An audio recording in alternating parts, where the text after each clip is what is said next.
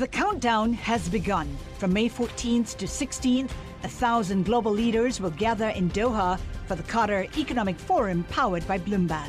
Join heads of state, influential ministers, and leading CEOs to make new connections, gain unique insights, and uncover valuable opportunities in one of the world's most rapidly rising regions. Request your invite for this exclusive event at QatarEconomicForum.com. Critical minerals are, well, critical to making electric batteries and therefore to decarbonizing the economy. But what are we willing to give up to get them? On today's podcast, we head up about as far north as you can go to look at a mining project that may be sweeping away a whole way of life. Hello and welcome back once again to Parts Per Billion, the environmental podcast from Bloomberg Law. I'm your host, David Schultz. So today we have another story for you about the trade-offs we're going to have to make to get the zinc, cobalt, and other minerals essential to an electric economy. But in this case, the costs aren't necessarily environmental, but more cultural. High up in northern Alaska, on a latitude higher up than Iceland, is Ambler Metals' Bornite Camp. The company thinks there may be a motherlode of copper and maybe also a lot of critical minerals in this vast, unexplored, often forgotten part of the country. But to really figure that out, they need a road. Because this camp is so remote, it's actually not connected to any roads. So Ambler Metals has applied to the Interior Department to build a more than 200-mile road to improve access to these untapped resources. And while the department hasn't decided whether to okay this yet, the Biden administration has been crystal clear that it thinks solving climate change will involve sourcing a lot more of these materials and sourcing them domestically. But even though this area is almost totally off the grid, there are people living here, tens of thousands of them. Native Alaskans have been living off the land here for centuries, and many of them fear that road access could pierce the fragile and isolated ecosystem that they rely on. Bloomberg Law's Bobby McGill was granted a rare opportunity to actually visit the Bornite camp and see what Ambler Metals is up to, and to see how the native villagers live. I brought him into the studio to learn about what he saw there, and I started by asking him why the Alaskan ecosystem is so fragile. Yeah, it's complicated, but it's called Arctic amplification. And though there are other factors involved and other possible explanations, scientists generally think it boils down to this, which is that global warming is quickly melting the Arctic sea ice. And because the Arctic sea ice under normal conditions reflects the radiant heat from the sun back out into space, global warming, as it melts the sea ice, there's less sea ice to radiate that sunlight and the heat back into space, which means that the region warms up even more. That makes sense. It would be like if you had some sort of heat-absorbing thing on your roof and that thing was slowly shrinking, and as it shrunk, your house got hotter or your roof got hotter. That's a gross oversimplification, but is that essentially the idea? More or less. And, it's a big deal up there because most of the ground up there is frozen all year. When the permafrost melts, there's a lot of subsidence in the landscape. And it also creates a feedback. I mean, there's a lot you could talk about there, but it's a really big deal up there. So, if you've never been up there, you don't know what to expect. And I didn't really. It's hard to know exactly what it is you're looking at. But as you drive around Fairbanks, you notice that a lot of the roads are in kind of bad shape. And that's, from the beating they take in 40 below zero winter temperatures. But there's a lot of subsidence there, too. And it's kind of a bumpy ride. So just to clarify what we're talking about here, the roads are cracking and are essentially sinking because the ground below them, which is usually frozen, is now thawing and is not frozen. Is that right? Right. And so, I mean, it's one of the reasons, like on the north slope of Alaska, north of the Brooks Range, you have oil companies needing to use chillers to keep the ground, frozen beneath their equipment all year. And I mean, that's just wild unto itself. The idea that you would need to use, machines to chill something that's in the Arctic Circle, essentially, right, or really close to it. But let's back up a little bit. We're talking about, what's going on in Alaska. I want to talk about how you got to Alaska, because I remember you and I were in a meeting a couple of months ago, and you said, hey, I just got this call from this mining company. They want me to come up to Alaska now. Tell me about how you wound up there and how this all came together. Yeah, so the deal is this. I've been wanting to write about the Ambler Mining District for a long time, and really the only way to to write about it is to actually see it. Because this place is so remote, the only way to actually get into the mine is, or even around the mine for that matter, is, the company needs to grant you access. Well, their operation there is seasonal, and it turns out that I called them up right around the time that they were shutting down for the season. So they said, "Well, we'd love to have you up here, but you got to do it next week." Wow! And so I booked a flight and went. So you flew into Anchorage or Fairbanks, or where did you, from DC to where? DC to Fairbanks through Seattle, and I jumped on a charter flight to a little place called Doll Creek. It's a gravel airstrip about 300 miles or so northwest of Fairbanks. And as you're flying between, the two places, there's no, it's a roughly 2-hour flight. You don't see any there are no roads down there. There's no power lines. It's all wilderness down below. So tell me what the accommodations were like here. I imagine that, we're not talking Hiltons or Marriott's, right? No, I mean, when I say that Bornite is a mining exploration camp, it's literally a camp. It's, all the workers there stay in tents. Wow. And there are these platform tents. I was a Boy Scout when I was a kid, and so that makes one of us. You get, you're familiar with what. If you've ever worked on like a Boy Scout camp staff, you understand what a platform tent is like. This is kind of like that, except it's slightly insulated. It looks like a space blanket on the inside. And, there are little signs inside warning you about bears and whatnot. So, but it's a real tent. It's got electricity. They had a heater that warmed up the tent by a couple of degrees. And so one of the guys I talked to was a Alaska Telecommunications Company satellite internet repair guy who had flown in to fix the satellite internet, and which was down. And it's interesting, the internet there, the network was called Morale, because they know if workers can't communicate, that's going to be, that says it all. Yeah. Wow.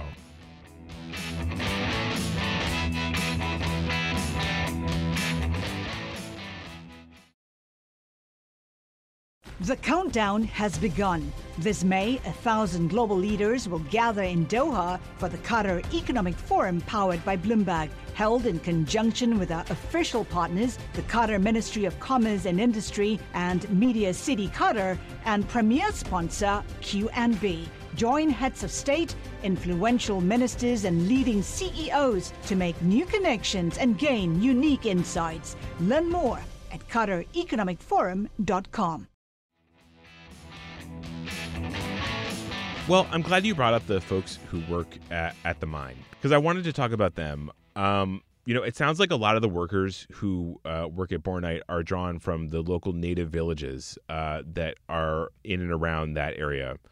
Tell me about the relationship between the native communities and this mine. So, as with everything in that part of the world, things are complicated. Right. So, a lot of Ambler Metals workers are from the native villages, but that doesn't necessarily mean that all the villages up there support the mine, because the issue is that those in favor see the jobs that this would create, because other mines in the region, the Red Dog Zinc mine in Northwest Alaska has generated just tons and tons of jobs up there.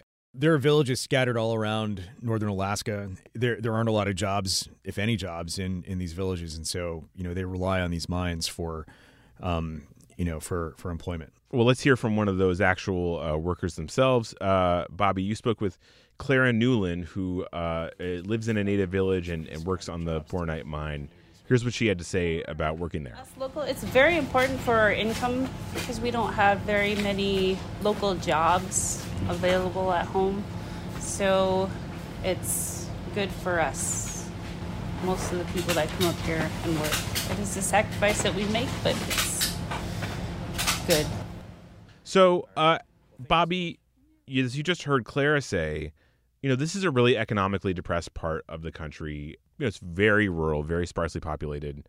But you also spoke with several other people who are villagers who say, no, this is not economically depressed.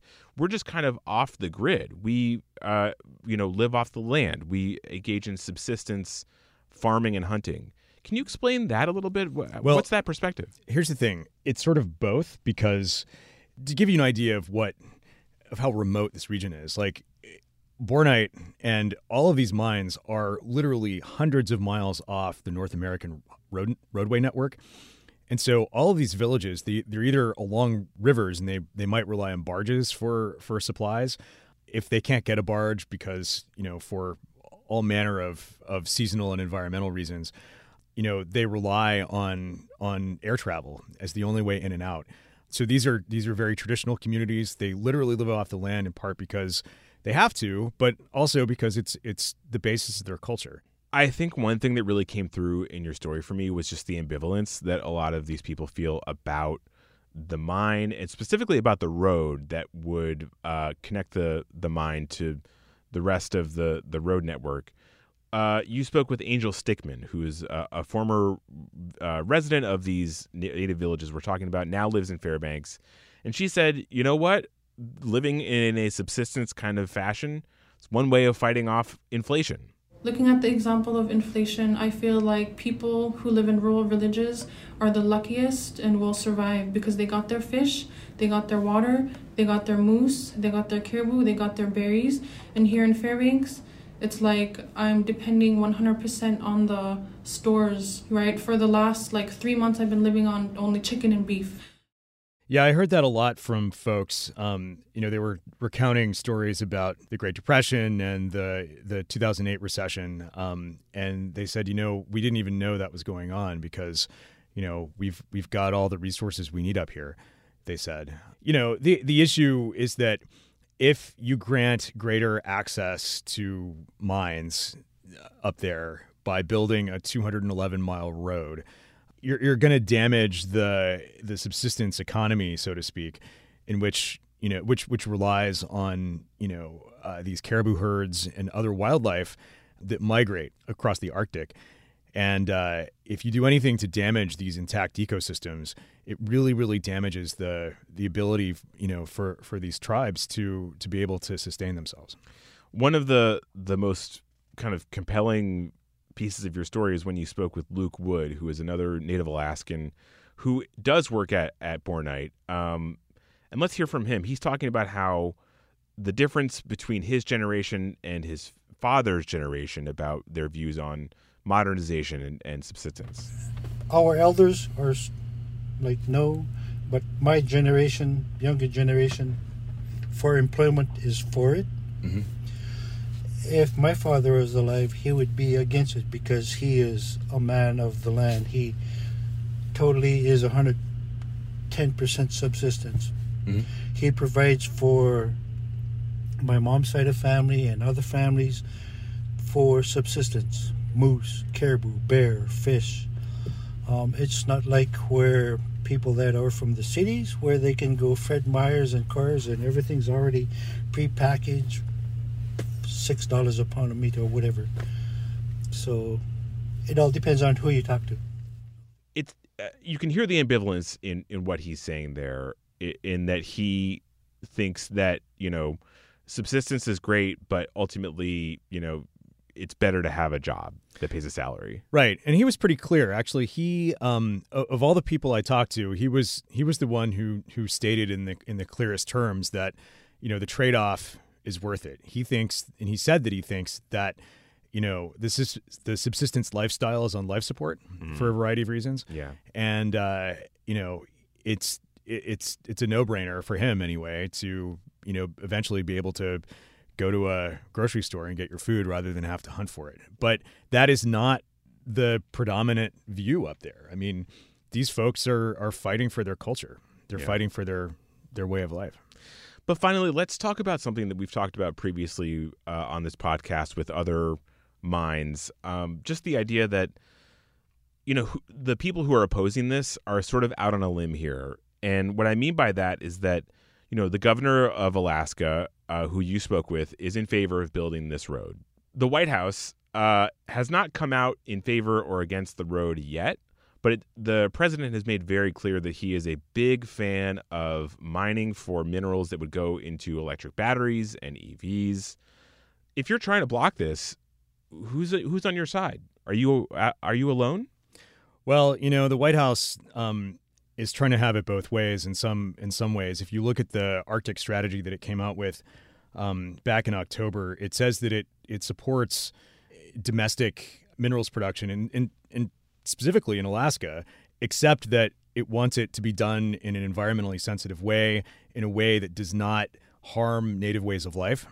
And so, there's a lot of caveats to support to this. Right. I mean, I think the question that everyone has is that even possible? And it's a good question.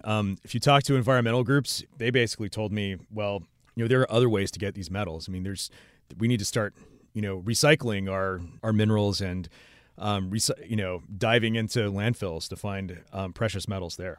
Well, I get the sense that, while that may produce some of the minerals we need to build these batteries and, ultimately decarbonize, that there could be, huge amounts in Alaska. Yeah, I mean, they know that there are critical minerals up there. They don't know exactly how much or how many there are, in part because it's a state that is so large and so unexplored. It hasn't been fully mapped for critical minerals yet. The Biden administration is working on that. They're going to spend, the better part of the next decade, on a mapping project for this. But they do know that, there are critical minerals deposits in the Ambler Mining District, which is part of a 200-mile wide mineral belt. There's the largest graphite find in the country is up there in Western Alaska. Graphite One is a company that's developing that. There's the existing zinc mine that's in Northwest Alaska, which is, slated to be expanded. So, there's a lot of potential there. There's just a lot of excitement, mainly because, they know that there are these large deposits up there, and there's likely to be a lot more to be found. All right, well, that was Bobby McGill, fully thought out after his return from Alaska and talking about what's going on up there. Bobby, thank you so much for talking with us. This was great. You bet. Anytime. And that's it for today's episode of Parts Per Billion. If you want more environmental news, check us out on Twitter. We use the handle @environment. I'm at David B. Schultz if you want to talk to me directly. Today's episode of Parts Per Billion was produced by myself, David Schultz, with help from Greg Henderson and Jessica Coombs. Parts Per Billion was created by Jessica Coombs and Rachel Daigle and is edited by Zach Sherwood and Chuck McCutcheon. Our executive producer is Josh Block. Thanks everyone for listening. An individual's race should not be used to help him or harm him in his life's endeavors. A pair of lawsuits has made its way to the Supreme Court, and the decision could dramatically change just who gets into which college. Bloom is effectively using the Asian community as pawns. Every lawsuit needs a villain to mask an anti-Black and anti-Latino agenda. Does this demoralize me? No, it doesn't demoralize me. This season on Uncommon Law, we'll explore the arguments and the people driving this latest battle over affirmative action. Can the Constitution be used to remedy society's ills? I'm the only person in class who has to raise my hand and say, okay, well, actually, here's how this affects people that look like me. Does the 14th Amendment's Equal Protection Clause prohibit all discrimination based on race? You let somebody in because of their race, you're keeping somebody else out because of their race. There might have been 2 or 3 Latinos, including me. And so somehow that's too much, somehow that goes too far. It's hard not to take that very personally. Coming October 25th, part 1 of a 3-part series on affirmative action. What's being decided is whether Black and brown people are going to be excluded in significant numbers. Only on Uncommon Law from Bloomberg Industry Group.